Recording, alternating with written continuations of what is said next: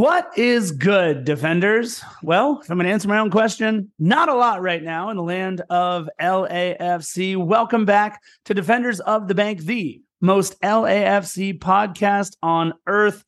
You know my voice. I am the Scarf, J.R. Liebert, and sitting across the interwebs from me as we are once again recording on Zoom, you know him as the lovable Philly himself, the Gypsy Prince, Christian Philly Philemon.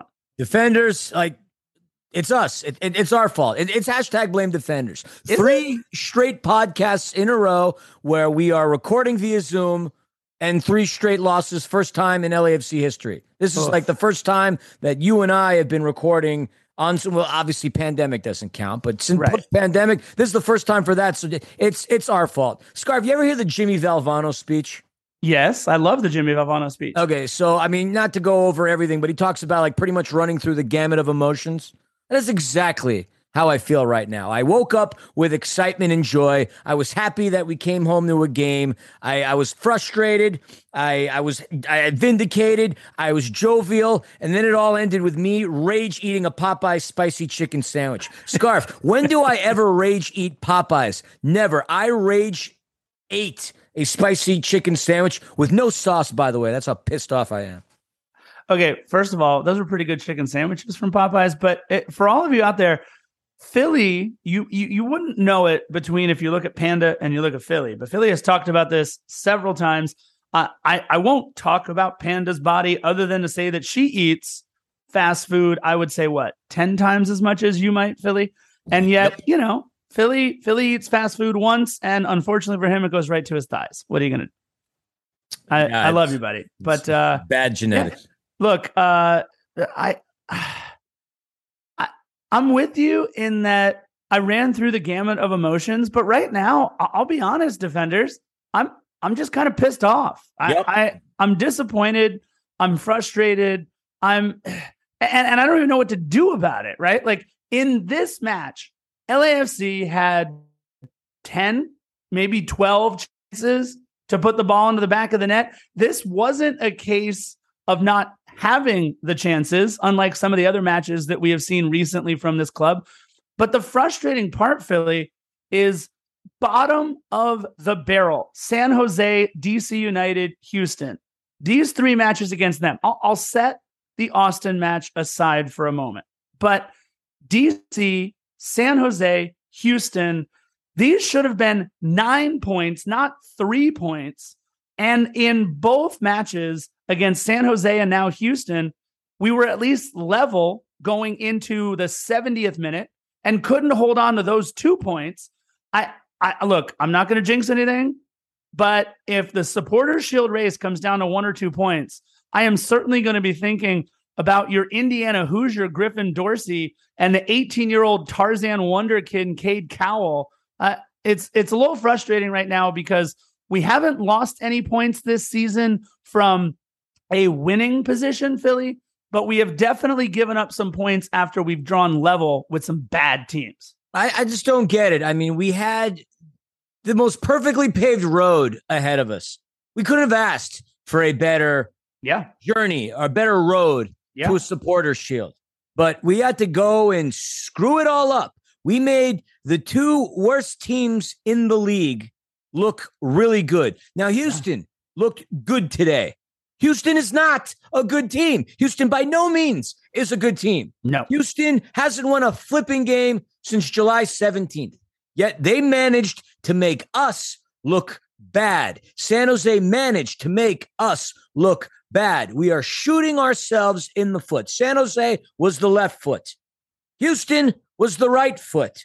Dare I say we lose on Saturday, then we shoot ourselves in the midsection in the place where we procreate from.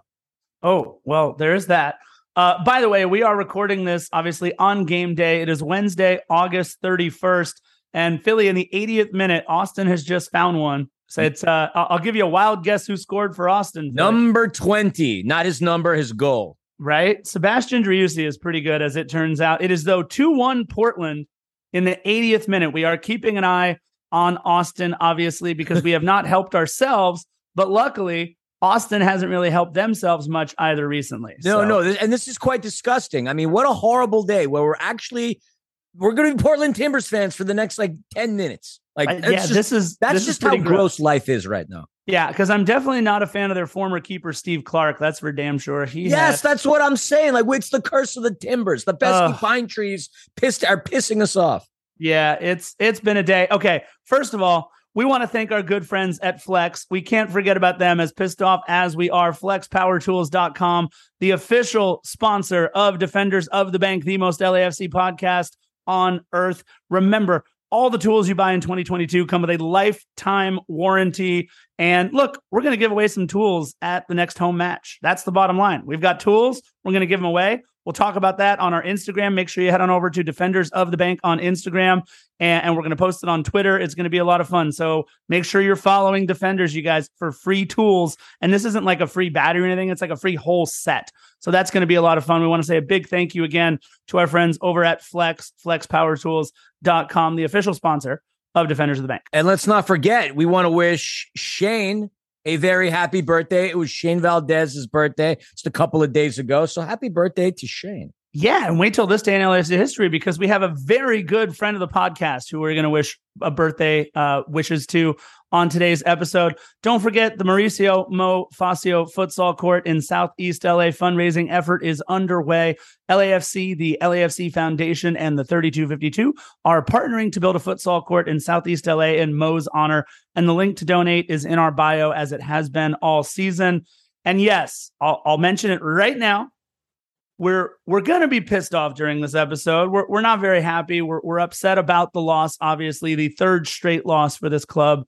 But yes, we do have a little bit of a surprise for you. The promise that I made all over social media so that Heart of LAFC and everybody else will stop calling me out. It is at the end of the episode. Brian's song, part 2. Philly and I talked about it before, and we said, look, rather than release it before we talk about Houston and how upset we are and everything else, we figured, look, at the end of the episode, after you've exorcised the demons with us, you can listen to part 2 of Brian's song, the farewell tour for Brian's song. That is it. I hope you enjoy it. It's about twice the length as the first Brian song iteration. That's all I got for you. It's Brian's song, part 2. So there you go. Well, I mean, that's good, because we're all going to need a smile and a laugh, a hug. Can I say a drink? No, I can't. I'm 2 weeks, nothing. Although I certainly wanted to dive into an adult beverage after that one. I just want to say this. I'm excited to hear Brian's song, number 1, but I don't think I've ever been this pissed off watching an LAFC match all season. Like I really haven't. Again, rage eating Popeyes. I don't recall ever a time where I rage ate anything. Anyway, that's besides the point. Let's get started on this podcast and exercise these bloody demons already. There you go. All right, we're going to get into this day in LAFC history. One news and note to talk about. A quick look at both Las Vegas Lights and Angel City Football Club, and then a breakdown of the Texas misstep in Houston. It's just so frustrating. Again, a quick reminder, if you're not already, please follow us on Instagram and Facebook at Defenders of the Bank, and on Twitter at Defend the Bank. This day in LAFC history. Yes, Philly. Philly has raised his hand to speak. YouTube. Oh, yes. Start following us on YouTube. I've been posting the pregame and postgame press conferences. We actually had a video that almost hit 500 views. That's kind of cool. So make sure you follow Defenders of the Bank, the YouTube channel. I think we're at 324 subscribers now. So we're going to keep putting up content on that. So don't forget to find us and follow us and like us on that platform as well. Yes, please. YouTube. There you go. At Defenders of the Bank. So youtube.com/Defenders of the Bank. This day in LAFC history, again, we are recording this August 31st. It is match day. And on August 31st, Philly, 1999, the birth of the former keeper of LAFC and friend of the podcast, and a really big dude, by the way, but one of the nicest people that we've had on the pod, one Philip Ejimadu. Happy birthday to Philip Ejimadu. Philly is the only person that I know that has a Philip Ejimadu goalkeeper kit. Facts. Yeah, facts. It was that orange YouTube kit that I'm no longer allowed to wear because our sponsor would frown upon me wearing a YouTube kit. So maybe one day I'll pull it out of the closet and put it back on my on me. But yes, I do have a Philip Ejimado jersey. I like it. It's fun. You should autograph it. Yeah, look, I want to bring up a couple more dates real quick. September 1st, 2018, LAFC defeats the defending MLS Cup champions Toronto FC. Yes, only a few years ago, they were defending MLS Cup champions.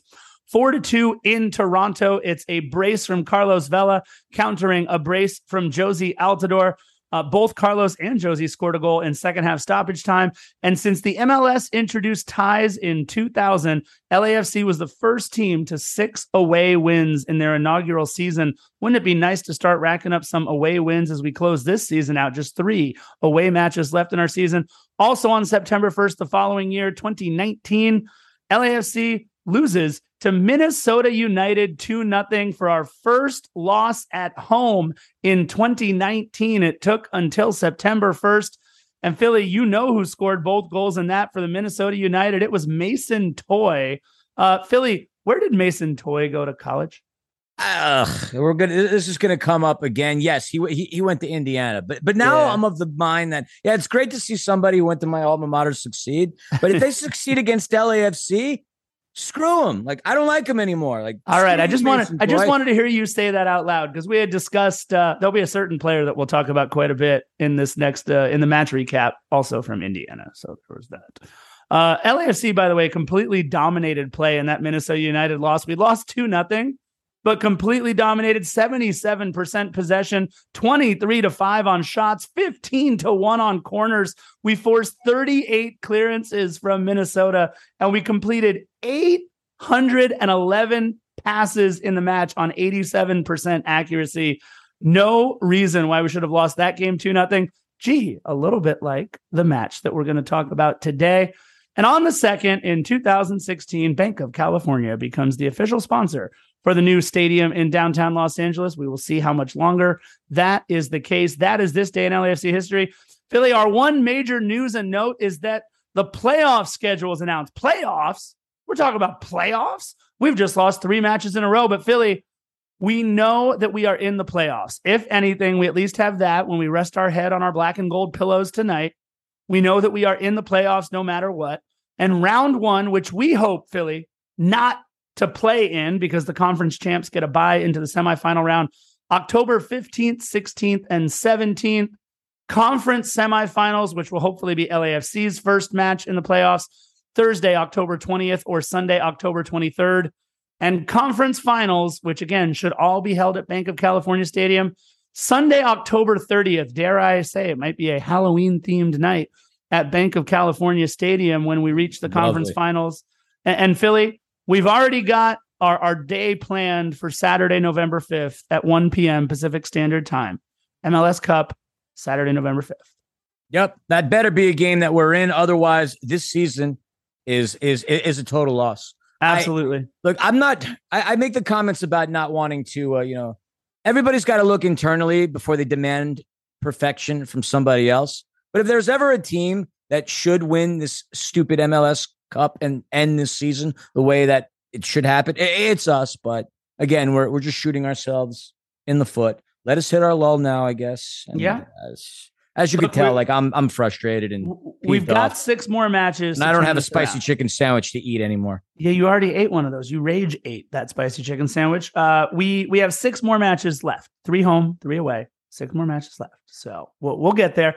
Let's do a quick update on by the way, Denny Bouanga wearing 99 has me feeling all kinds of things. Philly, your thoughts? I don't like it.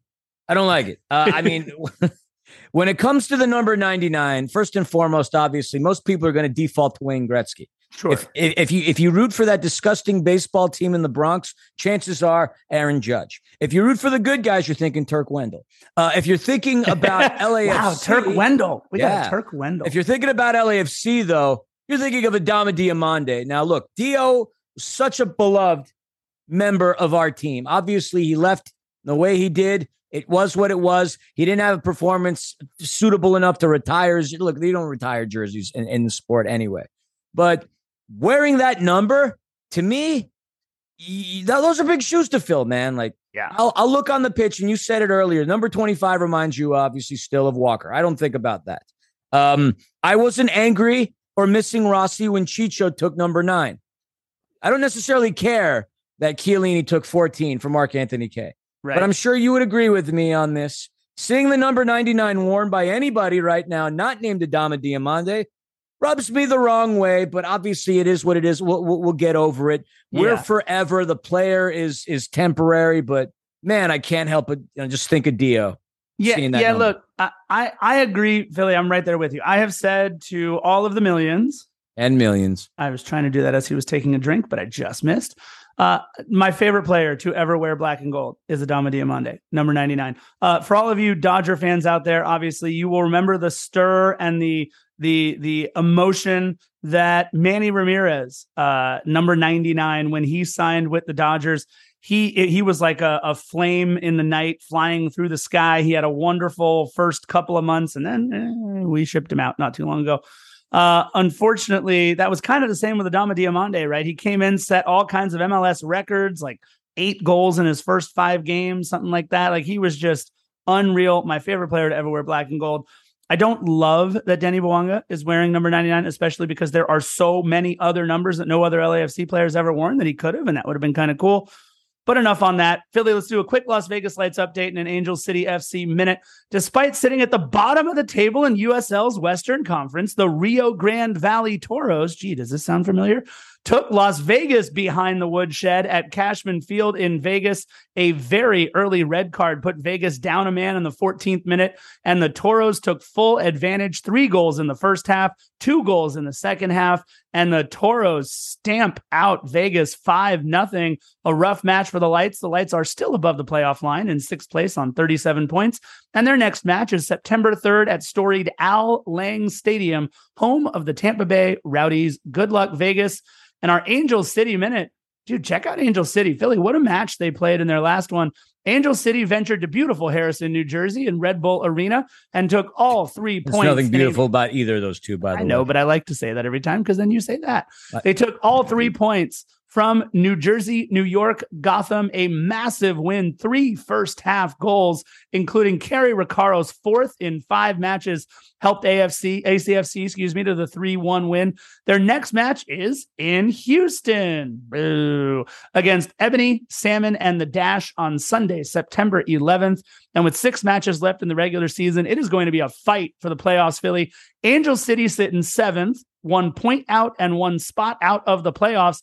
But Philly, they are just 6 points from first place. First place, just 6 points, and just 4 points separate 2nd through 7th.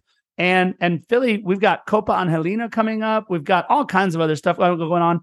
It's going to be a fun one. And real quick, I know just before we get into the Houston match, Philly, I know Ontario has a lot of cool things going on, especially there's a cool match that I want to make sure you plug if you have just a quick second.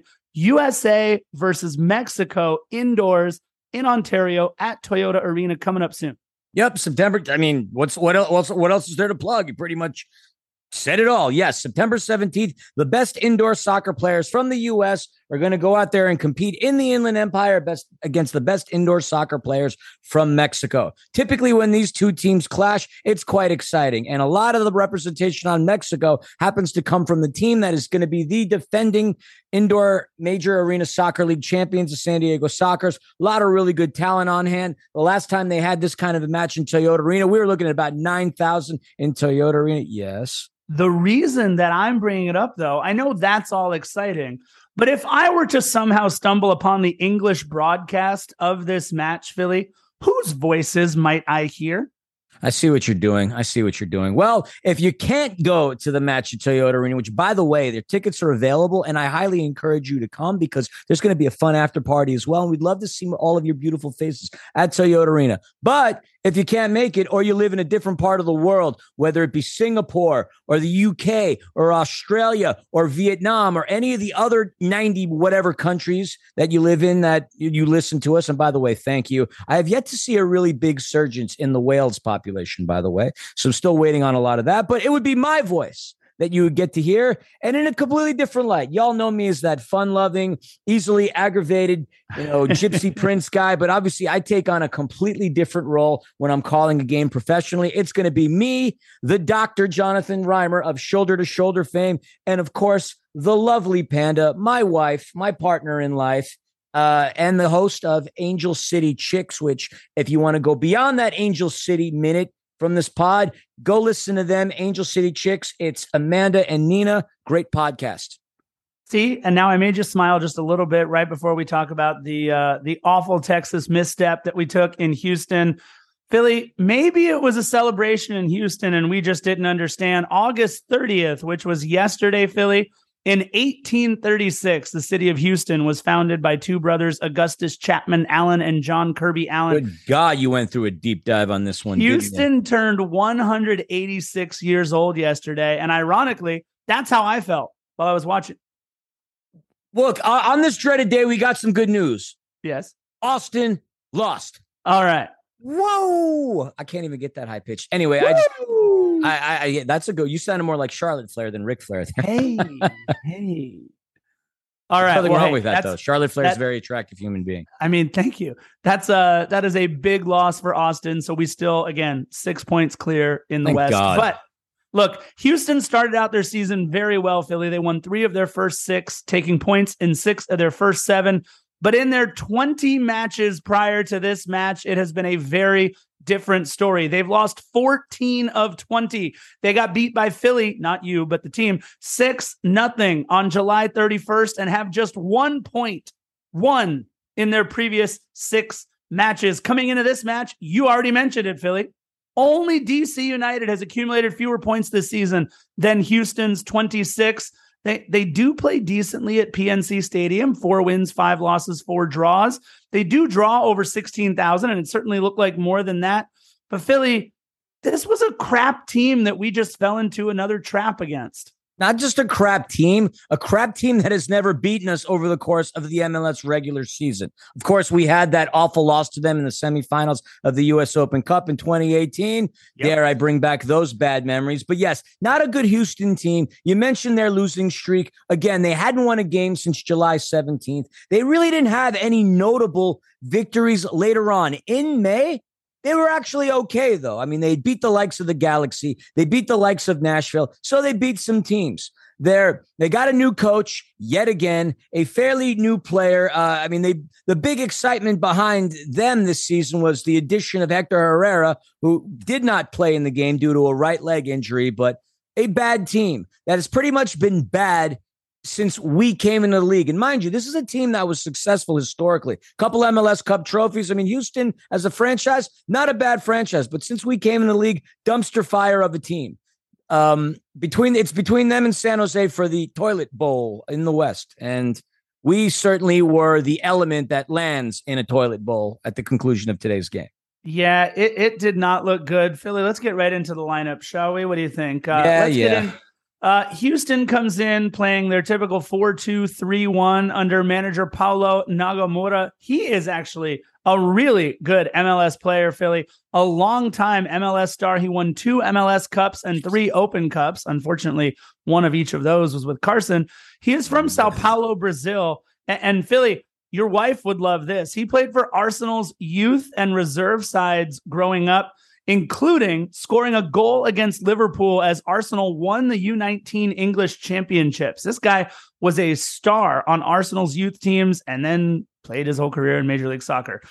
You mentioned 2 of their biggest guns will be out for this match. Yes, Thor Olafsson will be out as well, but let's talk about 2 of their designated players, Philly, wouldn't even play. And honestly, their other designated player, he'd have a role in this match, but he was not even their best player by far in this one. Hector Herrera held out of last match with a muscle injury in his leg. He was not even in the 18.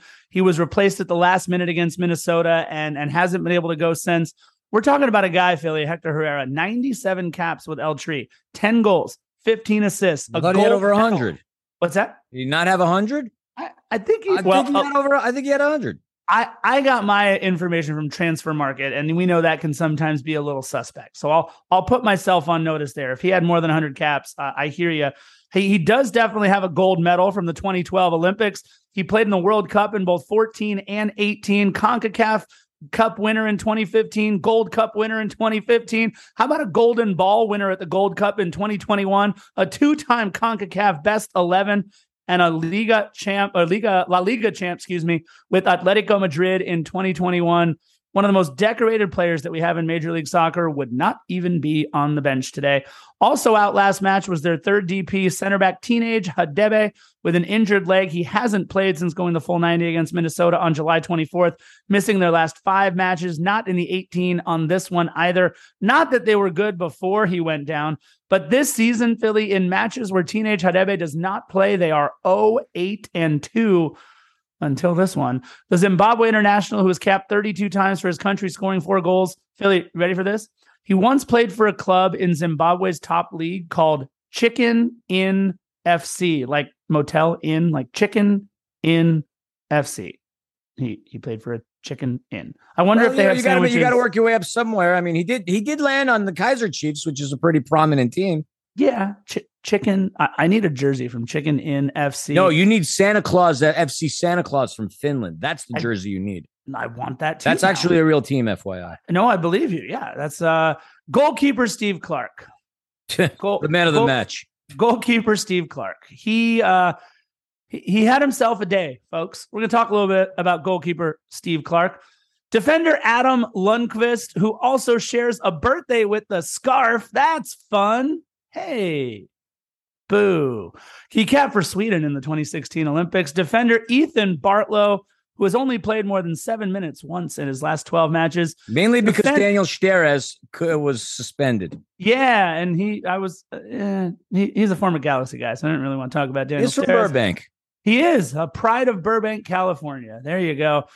Defender Tim Parker, who's a ginger and has no soul, but he's also a former member of the Brooklyn Italians. Philly, he's a member of the Brooklyn Italians. Come on, we got to at least give a little bit of love for Tim Parker, even though he saved that one ball off the back line. Well, yeah, that's why I have no love for him. The captain, Don't forget, it's Captain Tim Parker to you. Yeah, speaking of people I have no love for, the former who cares? Who cares? Griffin Dorsey, the former Hoosier. We'll talk about him in a little bit.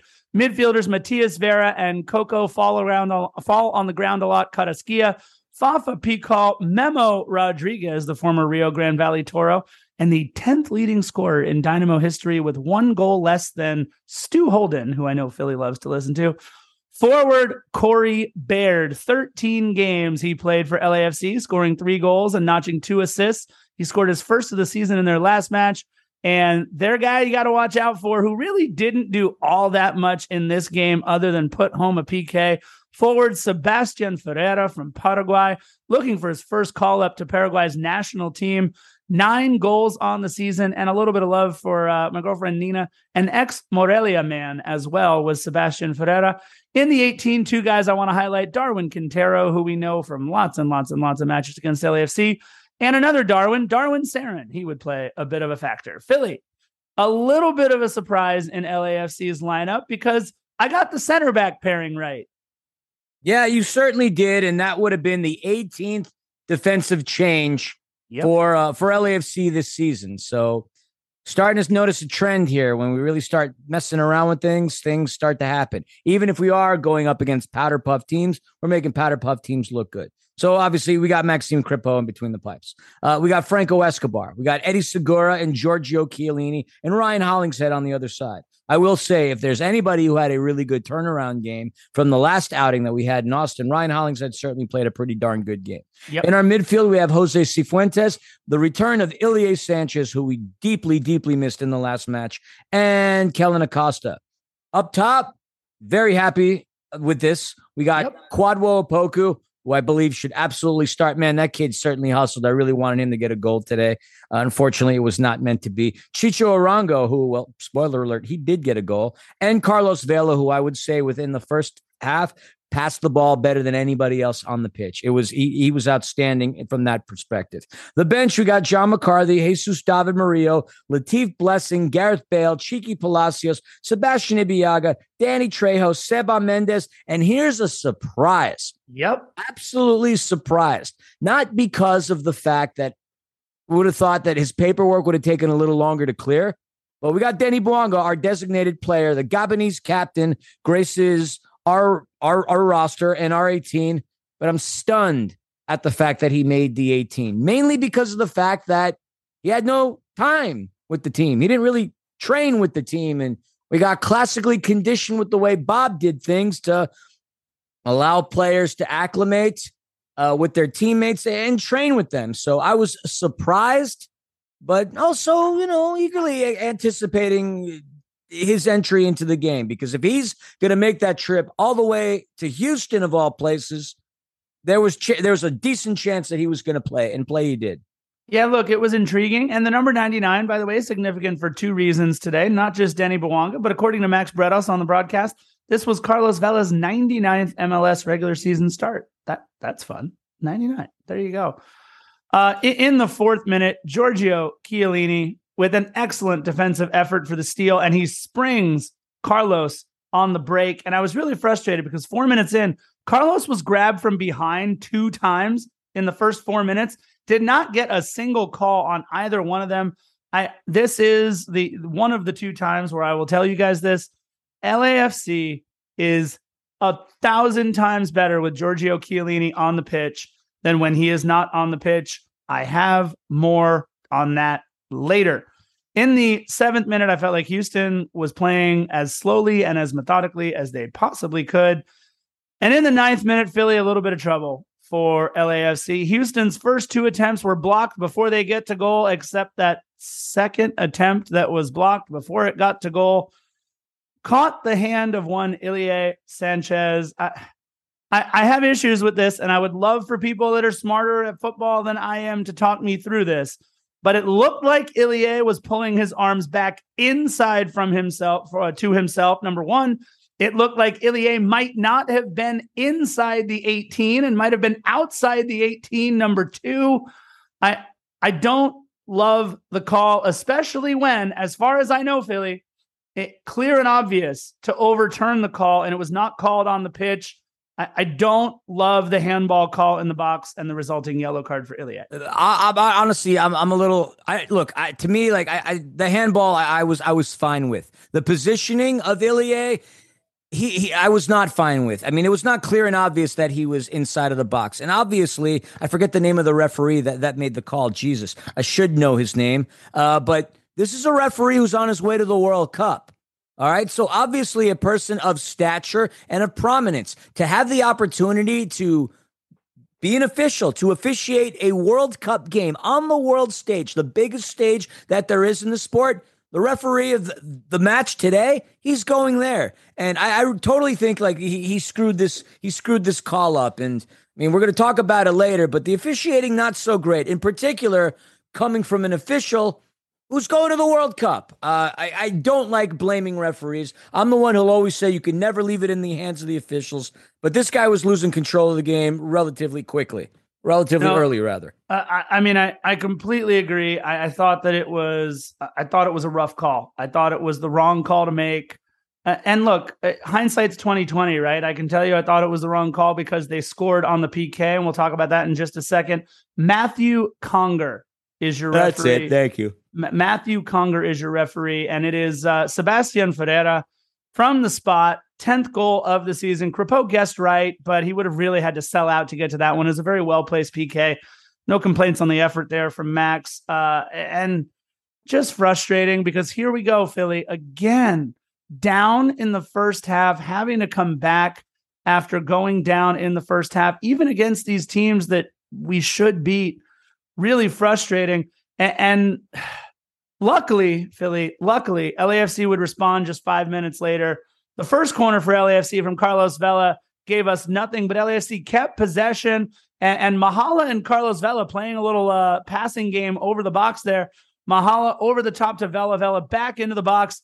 And look, not because of his hops, Chicho got to that ball. Chicho got about as high up as I would have had I tried to jump off the ground. But Philly, your boy, you said it, man. He has done nothing wrong since you made the prediction that he would be a Golden Boot winner. The only unfortunate part is Sebastian Driussi and Hani Mukhtar and Daniel Gazdag, they just haven't stopped scoring either. So I don't know if Chicho's going to catch him, but he's doing his damnedest, man. And Chicho, Chicho Arango responds quickly for LAFC.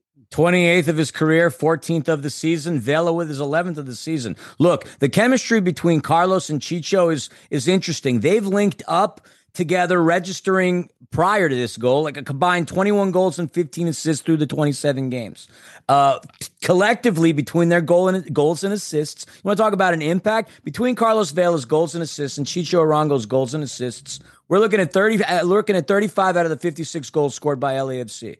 Now this is the 57th. So when people are suggesting, well, I don't know about the chemistry between Carlos and Chicho, that's hogwash. I mean, they're obviously connecting and they're significantly important to our attack. They've contributed almost 2/3 of the offense between the two. And Chicho Arango he can't stop scoring, man. I mean, I hope we didn't blow our load in scoring 5 against DC United, because it doesn't seem like we could score more than 1 or 2, but like a brace and a hat trick, and Chicho's off to the races. Not going to say he's going to catch Driussi, but maybe he could catch Daniel Gazdag and Hani Mukhtar. I think at this point, Driussi has become, after today, like the 5th player in Major League Soccer history to have contributed to a goal in 11 straight games. The kid's really stinking good. And so, and Mukhtar with a hat trick today brought him up to 19 as well. You know who else had a hat trick today? Who else? Erling Haaland, Manchester City. His second game with a hat trick. For those people that were like, he has 8 goals in 5 games right now? For the idiots that said, oh, this guy's game's not going to translate well from the Bundesliga to the Premier League, get lost. This guy is unbelievable. Anyway, that's a whole different podcast. Yeah, by the way, in black and gold, I believe that was either his 30th or 31st in all appearances for Cristian Arango, firmly in 3rd place behind just Diego Rossi and Carlos Vela. That was quick. Man, am I hoping barely a year, right? And I'm hoping he'll be able to add to that total next season. So it's 1-1. Great all right, response. 19 minutes in, it's 1-1. We're all right. I'm liking the way that LAFC responded quickly. I am all full of optimism and fire at this point. I watched the game over at King of Wings, which is right down the street from my house in Lawndale. I literally stood up and just shouted to everybody in there, let's go. How was the crowd there, by the way? The crowd was full, which was nice. There were about, I would say, 40, 50 people there for the official watch party, or one of the official watch parties. I was definitely the most animated and loudest person there. Shocking. Right? 21st minute, a break by LAFC leads to a corner. Carlos Vela with a good ball, but Steve Clark corrals it. You'll hear us talk about Steve Clark just a little bit. I really like the effort in the 26th and 27th minute from Mahala. A rocket from him after a nice give and go from Sifu, saved for a corner, and then another effort from the same-ish spot. I thought maybe he was trying to do a little bit too much. I'll say this about Mahala. I don't think this was his worst game at all by far, but I thought he was playing a little too revved up at points in this game. He was going a little bit faster, I think, than the game was at times. I think that was more a product of the Houston Dynamo trying to play as slowly as they possibly could. But look, you mentioned it, and I think, again, what we saw from Mahala today, I keep agreeing with you, Philly. You're absolutely right. Mahala's got to be the starter from here on out. Yeah, I don't disagree, and I've been saying that all season long. The kid's good. I mean, people might argue that, well, why didn't we start Gareth Bale? Gareth Bale might have been able to put those away.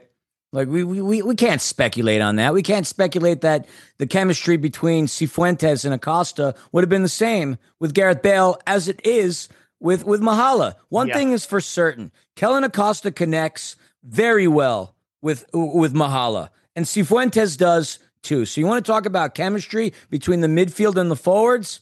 Those 3 players that I just mentioned connect with each other quite well. So you like to see that. You like to see the fact that the kid is courageous and he doesn't have a problem taking the big shot. Time and time again, we've had so many players that have frustrated the bejesus out of us for not taking shots.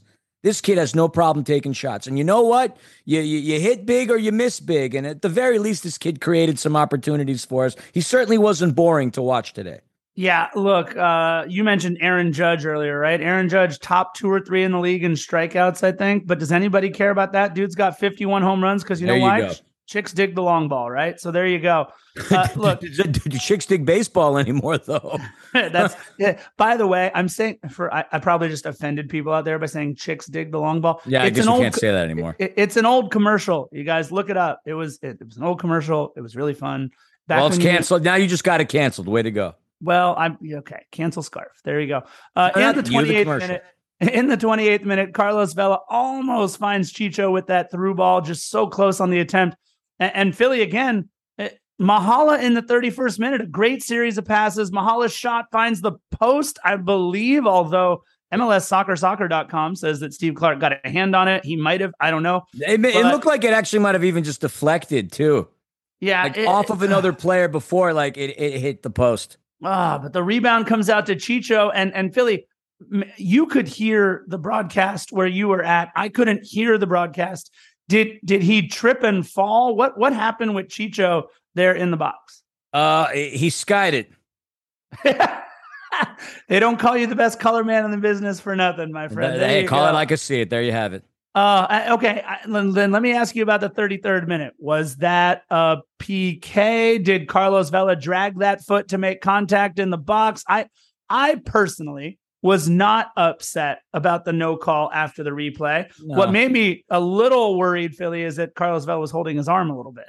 Yeah, but I mean, he doesn't need that as much as he needs his legs. No, I mean, there wasn't even that big of a hubbubaloo in the broadcast. I can't speak. There wasn't that much stated during the broadcast either. So, like, no, I'm not angry with that call. I'm a little angrier with a call in injury time of this half that was blatantly missed. But this one, not really worried about a missed call here. Can you say that again? You said there wasn't too much of a what? A hubbubaloo. I love that you say it that way. I believe it's hullabaloo, but yeah, it's what? Hullabaloo? Hubbubaloo.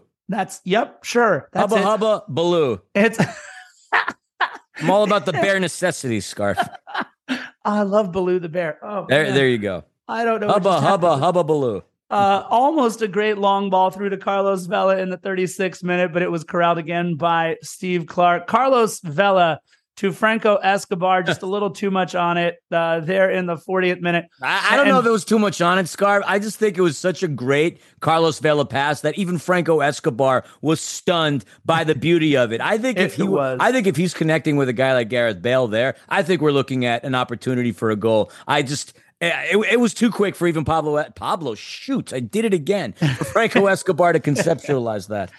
Dude, I haven't seen Eddie Segura lose a physical one-on-one battle in quite a while, but in the 42nd minute, Fafa got him, man. Fafa put him on his back, and Philly, we got real lucky off that corner kick that the Ginger didn't score a goal. It wasn't even just well. Hold on, that move that with Fafa, like I got to say, like we're lucky that Corey Baird was way ahead of that ball because like that ball was coming to him. I don't think it was Parker, was it? No. Parker was the one that got on the end of the corner kick. Yeah, You're okay. Right. And in the 42nd minute, that was an absolute great corner. And obviously, Tim Parker, the former New Yorker, the former Brooklyn Italian, that's like the greatest name ever for a soccer team.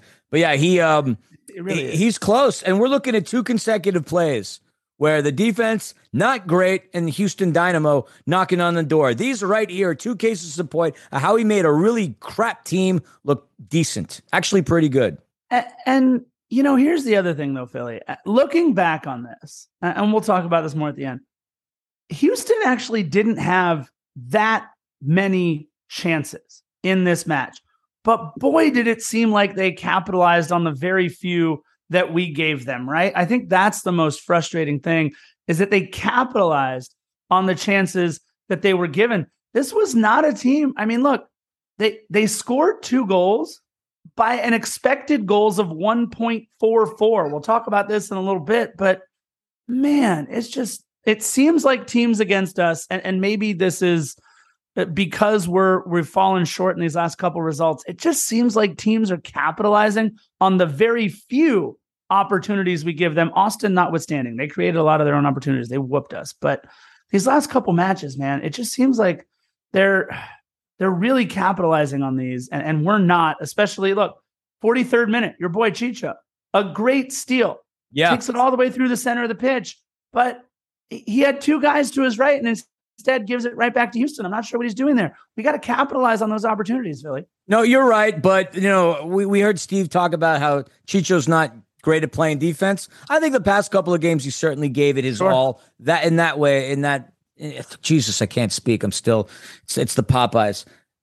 He's gotten better. He's certainly picked up that part of the game. So when he's gone on record and saying he wants to do whatever he's told to do to help the team win, I believe him because he's certainly trying. I love his blue collar work ethic, Scarf. Like when he's there, he's hustling. Like I don't see Chicho as a lazy defender, not the way like people would have probably saw that early in the season. I think Chicho is starting to like put together an all around game. That's just my opinion. I know I completely agree. His defense has certainly improved over the last several matches and really this season.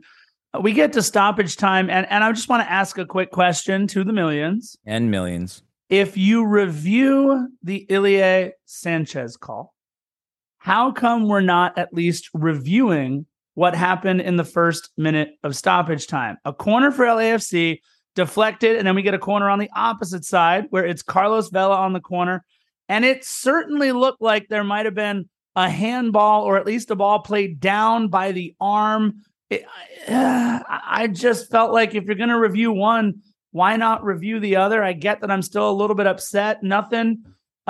Philly, your thoughts? No, they blew that one. They absolutely blew that call. I mean, watching the replay, and even watching the post-game show with Heath Pierce, who, by the way, I met last week at the last LAFC watch party. Really cool guy. And actually, I really love his in-game commentary and his analysis. Heath does a really good job with that. So HP3, if you're listening, I think you're listening. I mean, I know you follow us now. You do a really good job. But even they were talking about the fact that this was a blown call by the officials, which is probably the reason why Steve Cherundolo, during his post-game press conference, talked about how poor the officiating is yet again, 2 games in a row. That was a missed call. That should have been at the very least reviewed because there's no doubt Griffin Dorsey got his hand on the ball. Absolutely, it was in the what do they say? It was in the cradle. That's what it was. Yeah, and look, Rogo went to town on the officials both at halftime and after the match. Obviously, Steve Cherundolo, and like you said, look, most pro referees are hot garbage anyway. We know that, right? Like they really are. The world looks at pro referees and like every now and then Chiellini will like pat someone on the head. Like, no, that's okay. You go be a good human and walk over there for a little bit. That's exactly what most people feel about all the pro referees. And this is a guy going to the World Cup. You mentioned it, Philly. He's going to the World Cup. Now, maybe they're just going to give him a little badge and a fake whistle and he'll like pretend that he's refereeing. Like they have to send somebody from pro. They just don't know that they don't have to be on the pitch. So maybe this will be like a test run for him. But, it was awful. LAFC seems content to go into the half 1-1. I don't know about content. Kellen Acosta with a little bit of a chip there in the 4th minute that was easily corralled. 1-1 at the half. But you know what, Philly? We're a little upset about the end of the match, but I remember how I felt at halftime. I was okay with things at the half because I liked the way that LAFC was playing for the most part. There was still optimism. I was fine with it because I know that we're a second half team or used to be. No, that's fine. I would go back to those couple of moments in which there was the awesome move by Fafa Picault, getting by Eddie Segura, nearly connecting with Corey Baird, and then the Tim Parker missed header. The opportunities that we gave Houston, all right, they didn't make them. We gave them to Houston. If this was Austin or the Union or the Red Bull or even the Impact, we get punished for those defensive lapses. That we're lucky to go into the half with the score being what it is. We're absolutely lucky.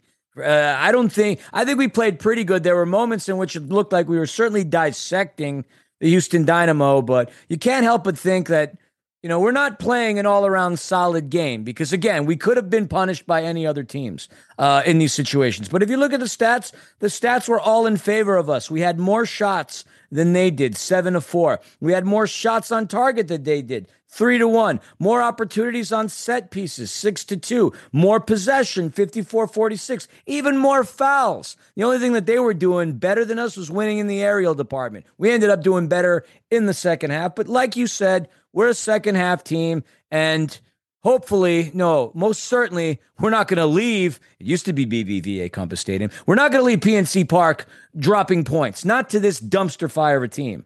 Or are we? Oh, boy. Here we go. 47th minute, great ball from Chicho to Mahala, and he bangs one off of Steve Clark for a corner. That was deflected. Yeah, that was certainly deflected off of Steve Clark. He's going to feel that one.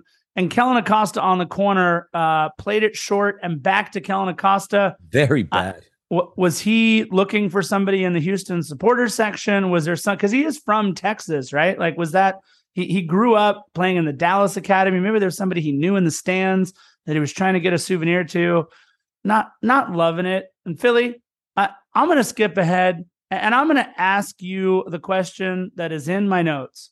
What the heck happened in the 56th minute between Eddie Segura and Giorgio Chiellini as your former Hoosier boy, Griffin Dorsey, walks right in untouched? We were about to watch a Greek or an Italian tragedy unfold before our very eyes. A sad opera, if you will. How Griffin Dorsey managed to slice through both Segura, who up until the injury was, as the broadcaster said, our best defender ever, and Giorgio Chiellini, one of the best defenders ever. How Griffin Dorsey, a relatively young and upcoming player that was drafted by Toronto in 2019, played at Indiana University, which is my alma mater, school that I know and love. They produce a lot of really good talent, but I can't believe that he somehow got through them. But fortunately, Crepeau gets a hand on the ball. And fortunately, Franco Escobar has the wherewithal to sprint regardless, because that ball was tap. That ball was on the correct trajectory to hit the back of the net. We avoided a tragedy. Thankfully, the soccer gods are on our side, right? If we avoid crap like that, we're going to win. I missed this, Philly. What happened to Franco Escobar?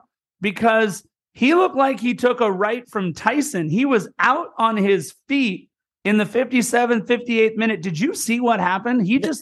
I don't know what happened. So, he looked dazed and confused. So obviously he took some kind of hit to the noodle. It was like a concussion protocol type of scenario. That's what it looked like. The broadcaster saying he was looking emotional coming out, but like you can even see him as he's walking towards the sideline. He's pointing to his head and he's saying something. So he knew that something was wrong. And honestly, in a scenario like that, I actually want to applaud him, because people from my generation and idiots like me, I'm going to play through everything because I'm not going to want to come out of the game because I'm stubborn, because people like me are stubborn. Yeah. But it's good for him to have had the wherewithal to realize there's something wrong. I don't want to cost my team.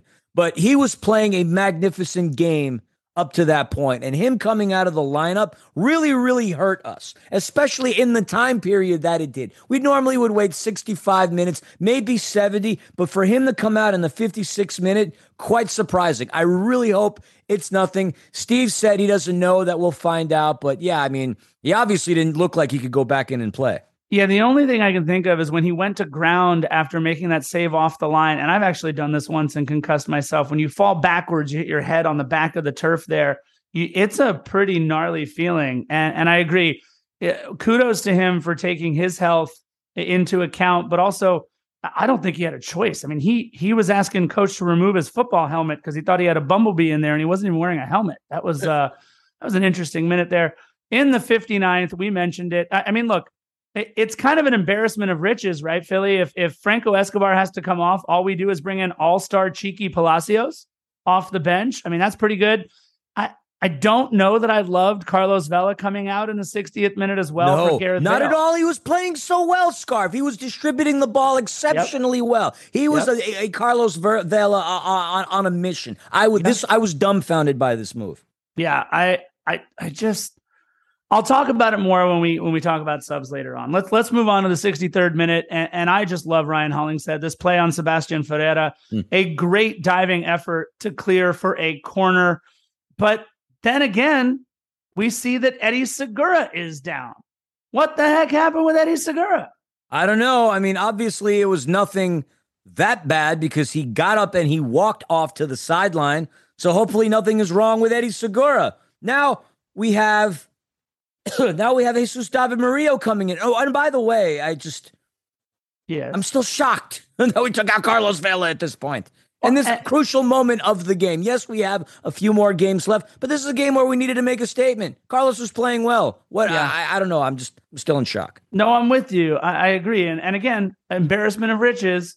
Eddie Segura has to come out, and okay, all-star Jesus David Murillo comes in. Like, this team is so deep, and our defenders were playing so well because at least we had Giorgio Chiellini in the game. More on that later. You mentioned Ryan Hollingshead having a bounce-back game, a hell of an effort once again. Ryan Hollingshead not giving up in the 66th minute as he chases the ball to the line and he's able to cross it back across goal. And, oh, man, Chicho just fanned on getting a touch. Chicho was just a touch off today on some of his touches, but what a great cross by Ryan Hollingshead on that one. And Philly, we almost had a giggity goal in the 69th minute. Yeah, in fact, over from the 69th to about the 72nd minute, we had 3 golden opportunities. I mean, this is where we should have put the nail in the coffin. 69-minute drama in the box. We have an awesome cross by Jose Cifuentes. People are saying he didn't have such a great game. Look, he connected with Mahala, and he should have gotten an assist on this play. He does connect with Bale, but Steve Clark gets an incredible save on Gareth Bale. Bale had a second attempt, but he did get too much boot on the leather, hits it over the crossbar. So that's opportunity number 1 that was squandered. A minute later, Chicho to Bale. Bale beats Steve Clark this time. But then Captain Tim Parker with a hell of a block. Great effort, man. I mean, Steve Clark should buy Parker a freaking beer at this point. What's the popular beer that they have in Portland? IPAs, all of them. All right, fair enough. He should buy him an IPA. So another opportunity in which we should have scored. And Bale knew it. After Parker made a hell of a save, hell of a play, Bale knew it. And then the 71st minute, Scarf, you've got to be kidding me.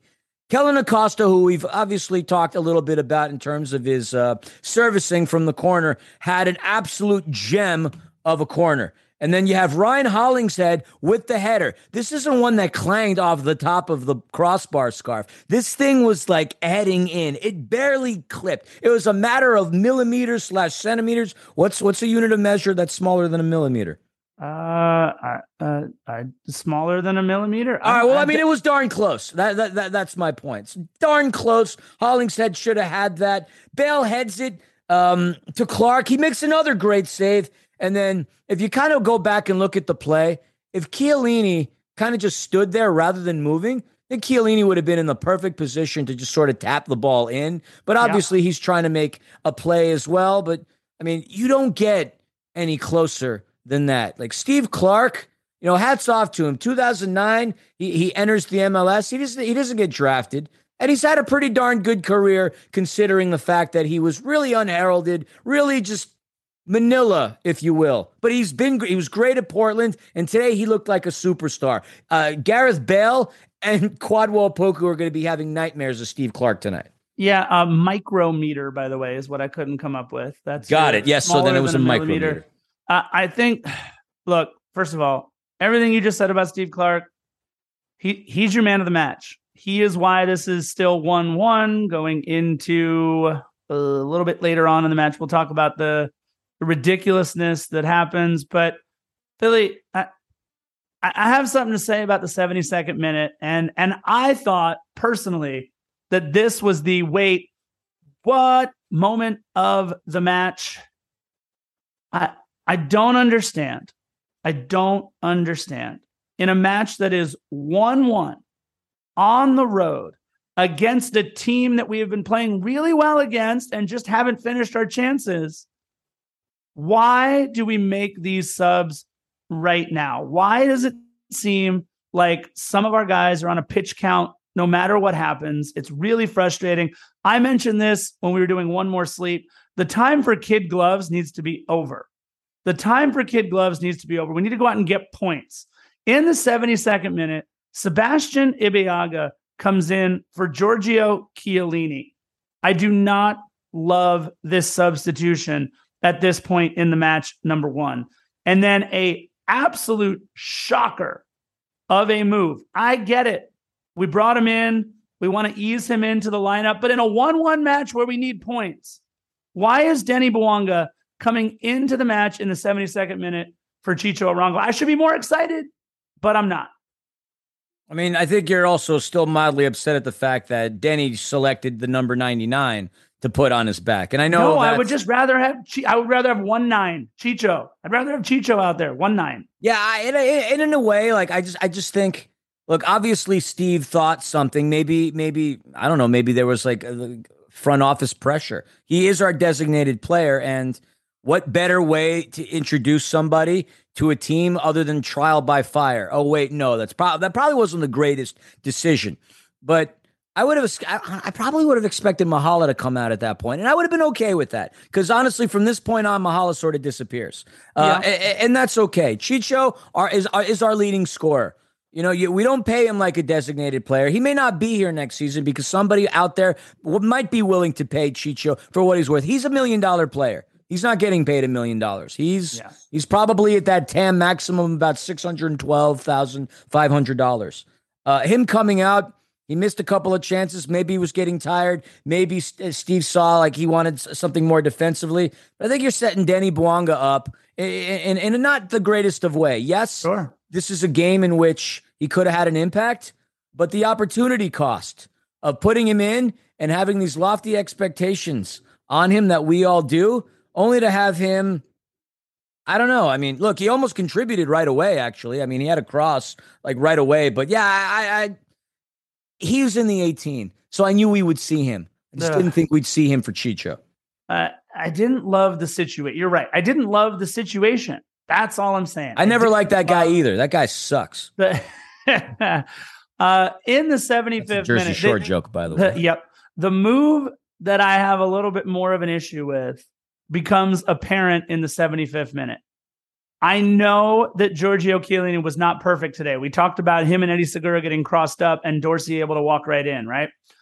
But Chiellini, when he is out there, LAFC is a vastly different, no, dare I say, vastly better and more collected defensive unit than when Chiellini is not out there. We saw it against Austin, where there was no Giorgio Chiellini.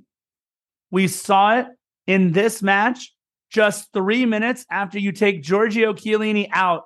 The player of the match, other than Steve Clark, Griffin Dorsey, able to walk right in again and just inside the 18, fires one home with touch. An awful effort to close in on him, and it happens right as Chiellini comes off. He runs right by Denny Bouanga, right at Sebastian Ibeaga's spot, who doesn't come up to close it all. Cheeky kept forcing him to the middle because he was expecting help coming over, but the help never got there. And for the second match in a row, well, not second match in a row, excuse me, but the Cade Cowell goal now creeps right back up again because that's a late goal that we gave up a point on the road. And now here we go in Houston, giving up a point on the road. It was a really frustrating move because nobody closed Griffin Dorsey out. Well, look, it was a hell of a goal, but yeah, you're right. Nobody closed him out. And I both Panda and I yelled words that we should not repeat on a family-friendly podcast. Yeah. It was frustrating, especially going back to that 69th giggity minute in which we had so many unbelievable opportunities. It's as if like they took the air out of our sails. We were knocking on that door. We were kicking at that door. We had a black and gold battering ram going towards Steve Clark.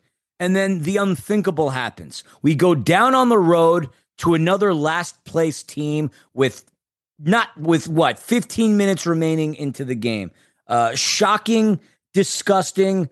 I'm stunned. This is when I was rage eating a Popeye's chicken, a fried chicken breast. And Philly, 56 minutes. And mac and cheese, by the way. Oh God. And mac and cheese. 56 minute, Dorsey's able to walk right in. Right. And then from there on out, it's Ryan Hollingshead stopping an opportunity in the 63rd, and that was it. We're talking going 20 minutes of play without an opportunity is Houston. 20 minutes of play. And yet here on one of their few opportunities they get in the second half, they're able to put it away. We're down 2-1. Spoiler alert, that's how the match ends. Corey Baird comes off a minute later. On comes Darwin Sarin. We'll hear from him in just a little bit. In the 77th minute, we got the first real attempt from Denny Bouanga as his header goes over the bar after a cross from Ryan Hollingshead. Acosta to Sifu was just off in the 81st minute. I felt like that was really the story of Kellyn Acosta for the most part.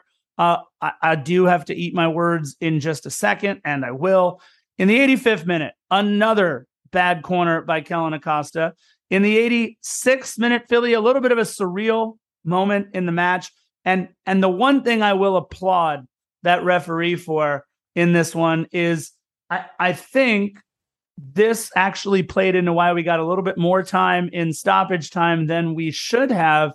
As Denny Bouanga earns a corner, some dumbass fan runs on to take a selfie. I think he was wearing a Sounders jersey too, by the way. He was wearing a what? I think, like, from what I read somewhere, I think he was wearing a Sounders jersey. Oh, really? Oh, man. And it honestly, I thought Jesus David Murillo was going to kill him, and I was fine with that. Yeah, I would have been fine with that. We haven't seen pitch invaders. I don't even remember the last time we saw pitch invaders. But shortly after that, a bunch of knuckleheads in PNC Park were throwing stuff on the field too. Yeah. And so they were taking their sweet time. That you're right. That did play into our favor because we got a lot of injury time. But yeah, I would have had, I guess I wonder what the policy is on that. If like that dude would have rolled up to Murray and if Murray would have just decked him out, what would have been the repercussions there? You and I would have bought him a drink. That's for sure. Yeah, for sure. I mean, again, we hadn't seen a pitch invader in a long time, but I mean, we're all pissed off at this point, obviously, because we're in a situation that we shouldn't be in. And this knucklehead is just adding kerosene to an already burning fire. Yeah, I would like to eat my words for just a moment in the 88th minute with Kellyn Acosta. I felt like he had a rough match in terms of set pieces. But you and I talked about this, Philly, before we recorded the podcast. In the 88th minute, Kellyn Acosta with a corner kick that was absolutely perfect. And the only thing I can think of is that they were so used to having bad service from Kellyn Acosta for the first 87 minutes that unfortunately neither Jose Cifuentes nor Gareth Bale could get on the end of it. Gareth Bale just missing with a header, and then Sifu just couldn't get a touch on it, sliding into the right to the far post. Kellyn made that one look real good, and I think for the most part, really, that was probably our best chance to close out the match other than literally the final touch of the game. Yeah, I mean, we got 8 minutes of injury time, which, wow. I mean, between the things that happened with Escobar and him coming out of the game, between the pitch invader, again, I think Heath and Max, I anticipated 5 or 6 minutes. Being told that we're going to have 8, yeah, I would say that should have added a little pep to the step of the team. I mean, that's nearly, I mean, when push comes to shove, they ended up getting 2 extra minutes. I mean, 10 minutes of extra play, that's almost 25% of a half. So they certainly were given plenty of time. But that being said, Houston obviously wasn't in a rush. They certainly took their time, which is why we ended up having more time in injury time. You know who enjoyed their time in stoppage time, Philly, was Darwin Cerrón. Darwin Cerrón had himself a game in these 11 minutes of stoppage time that we had. Although the unfortunate part, Philly, I believe, if I am correct, and I could be wrong, but I think I'm correct about this. In the 3rd minute, both Kellyn Acosta and Darwin Cerrón receive yellows. I believe that means Kellyn Acosta. You're absolutely correct. He was the one player. Yeah, he's out next week. Yeah, he's got to sit against RSL in just a couple of days for yellow card accumulation. You know correct. What? Good. Maybe that'll give somebody else a chance to take some of the set pieces. It's Carlos Vela on one side and Kellyn Acosta on the other. Bummer that Acosta is going to miss the match, obviously, but man, his set pieces were just not good. He had a couple of good set pieces, Scarf. I mean, obviously, you're primarily focused on that one where he had the pass in, like the playground pass in the Vela, then Vela got back to him, and then he had that awful cross. He was a lot better on set pieces today than he had been in previous games. Yeah, and he connected with Mahala. Kellyn Acosta, I wouldn't say he played a great game, but I would certainly say this was an above average game for him. Yeah, you can have him. A guy who played an above average game, Steve Clark, with a yellow card. He was hulking out in the 6th minute. He was ready to fight anyone and everyone. He got and the ref. He got a yellow card himself. He got into the ref a little bit there, and the ref goes, "Okay, well, here's your yellow." And just a minute later, I mean, this is an efficient refereeing job here. A second yellow card for Darwin Cerrón. The replay looked a little iffy, but I guess it was from behind. It looked like he got most of the ball anyway, but I guess they called it because it was from behind. So Houston playing down with 10 men, not down 10 men. That'd be rough for the one guy. Houston playing down to 10 men. Ryan Hollingshead heading it over goal in the 9th minute. Denny Bwanga with a slight touch on Fafa and more time wastery. I didn't love that Acosta was limping a little bit. And then Philly in the 11th minute of the 8 minutes of stoppage time. We had one more shot at it. It would have been the redemption song that you had tweeted about.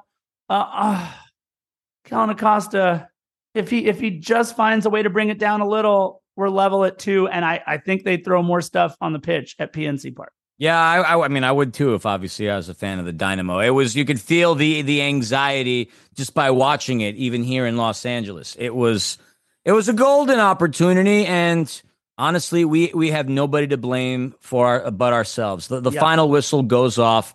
For the first time in club history, we've lost 3 straight. Not even in last season, in the abysmal year that it was, did we ever have a run where we lost 3 straight.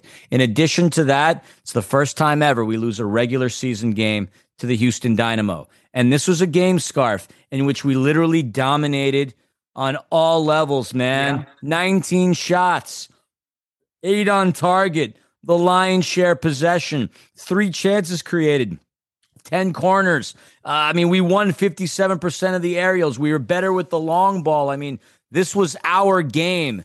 People are going to want to harp right now, and I've already started to see it. They're like, Cherundolo out. Some idiot talked about how, this was too much team for Steve to handle. He's out. This wasn't a coaching error. No. By no means. Maybe you could talk about the substitution patterns. But look, if you can't finish your chances, how can you can't really pin that one on the coach, on the manager. You just can't. LAFC needed to do better in terms of putting the ball in the back of the net. They did not.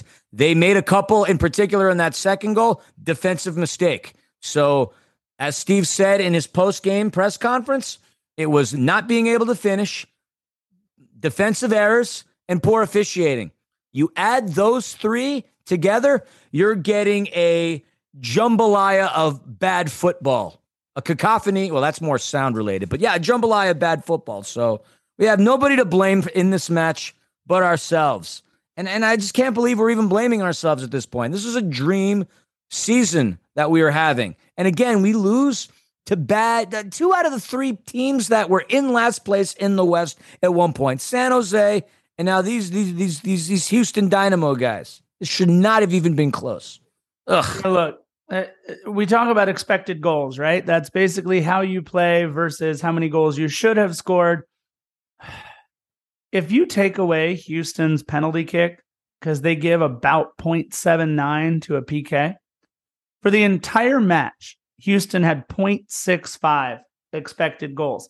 LAFC in the match, 2.73. Fascinating. 2.73. That is bonkers. In the second half, 1.6 expected goals. In open play, like just, when the ball's not frozen on the pitch or out or into touch, I should say, 2.38 to 0.38. We had 2 more expected goals in the match from open play than they did. We're talking about a team that took 17 shots inside the box.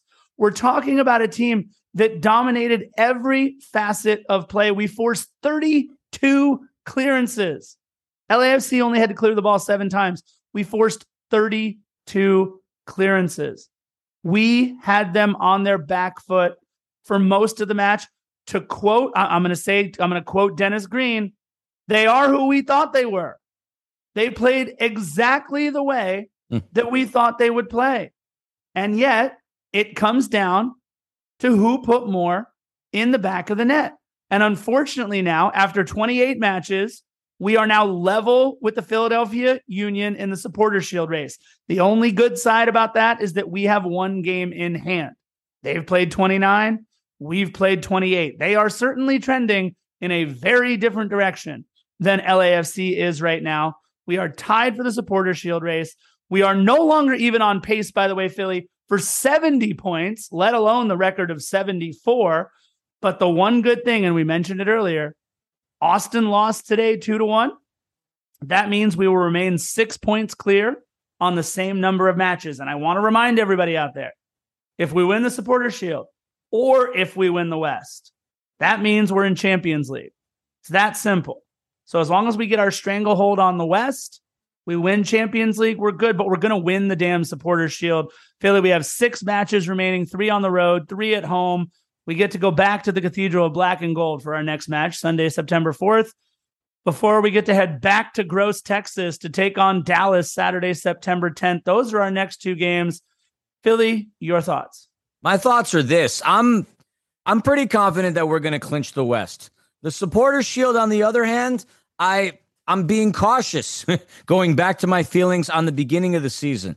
Look, you said it. We're trending in a completely different direction than the Philadelphia Union. If you look at the last 3 games the Union have played in, listen to these scoring lines. They beat Atlanta today 4-1. A few days prior to that, they beat the Colorado Rapids 6-0. A few days before that, they beat DC United 6-0.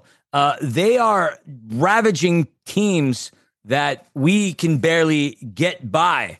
This Philadelphia Union team is going to be scary, where I'm going to keep a very watchful eye on Saturday. They're playing the New Jersey Energy Drinks. And let's not kid ourselves. If we continue to fall off the rails, that's not to say that the Red Bull can't surpass us. And honestly, even the Montreal Impact. Yes, it would be an absolute act of God for that to happen. But if we continue trending this way, we certainly have to look at that as a possibility. The Philadelphia Union are a good team, a very, very good team. So this season isn't wrapped up. And if we talk about Supporters Shield, all right, if we look historically, I think the math is 25% of the time since 1996, the Supporters Shield winners won an MLS Cup, most recently being that in 2017 when it was Toronto that won the domestic treble. I'm sure we could win the Canadian Cup. I'm sure you and I can win the Canadian Cup.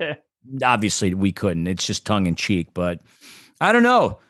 Maybe if we're going to play the statistics on the table, maybe we allow the Union to take that Supporters Shield because they did win it a little more recently than we did. 2020, if you recall, they did win the Supporters Shield and then unceremoniously bow out of the MLS Cup playoffs.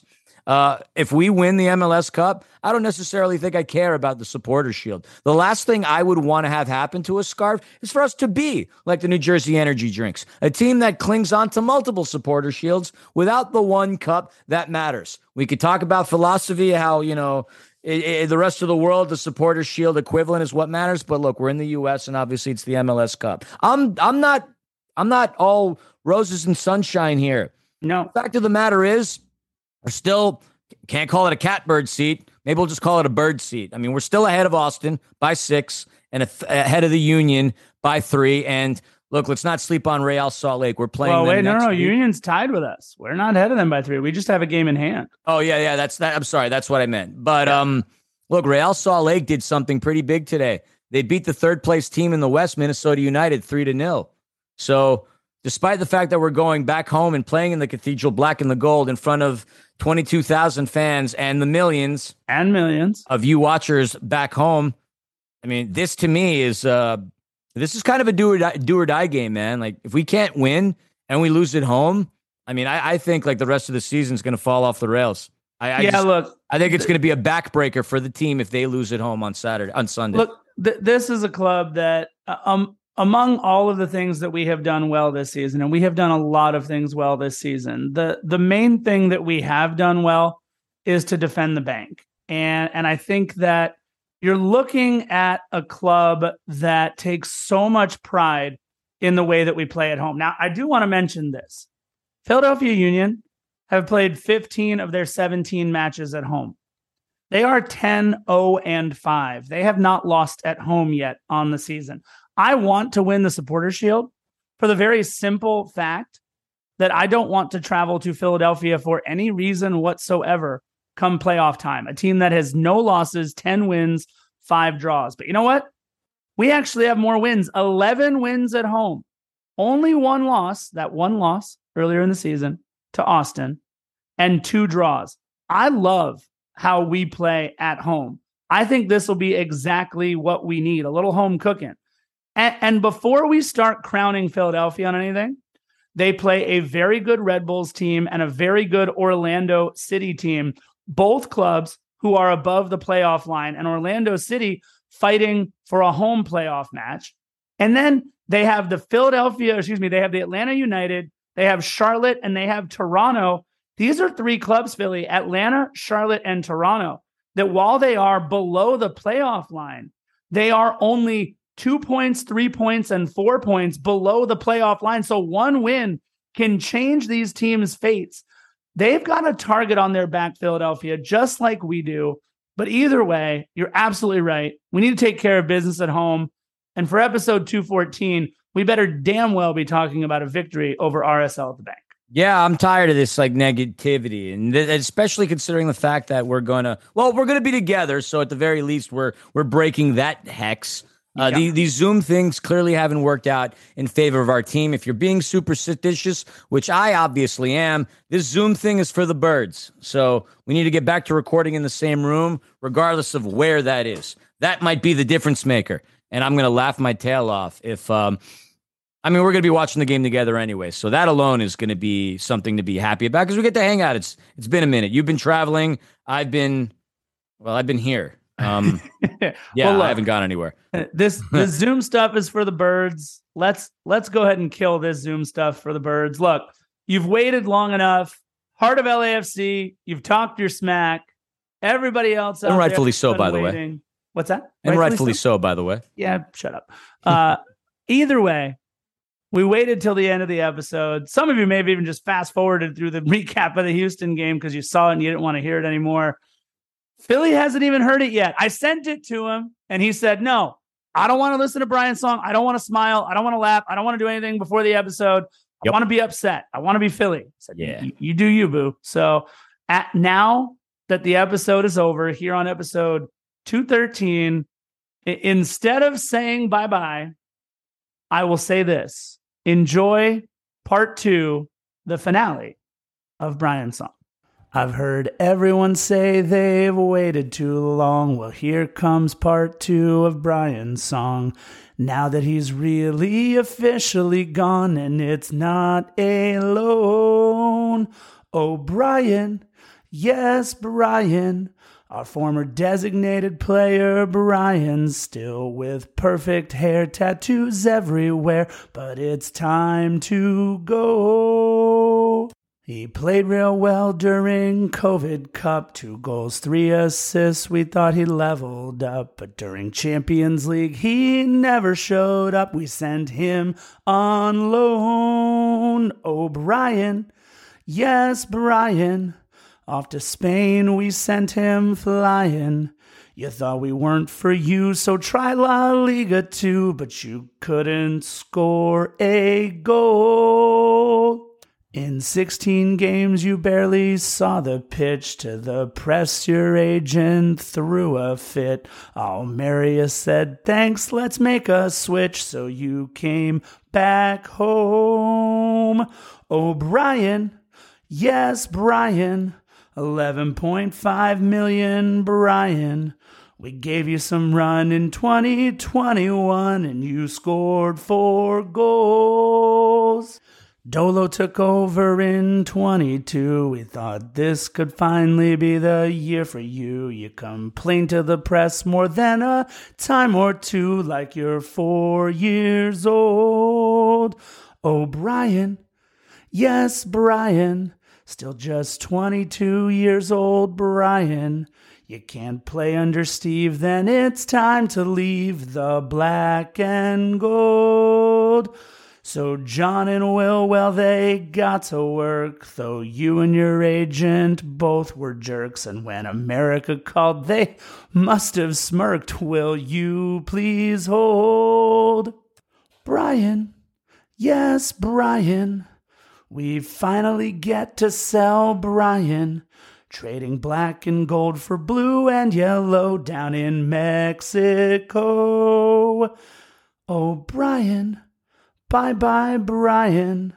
I'm sure we'll soon hear your agent crying. Turning my keys to the Brian bus. It's time to let you go. Yes, Brian. Oh, Brian. Your kits are 60% off now, Brian. Because we've got Danny Bouanga and Gareth Bale and Christian Teo. Oh, Brian. Bye, Brian.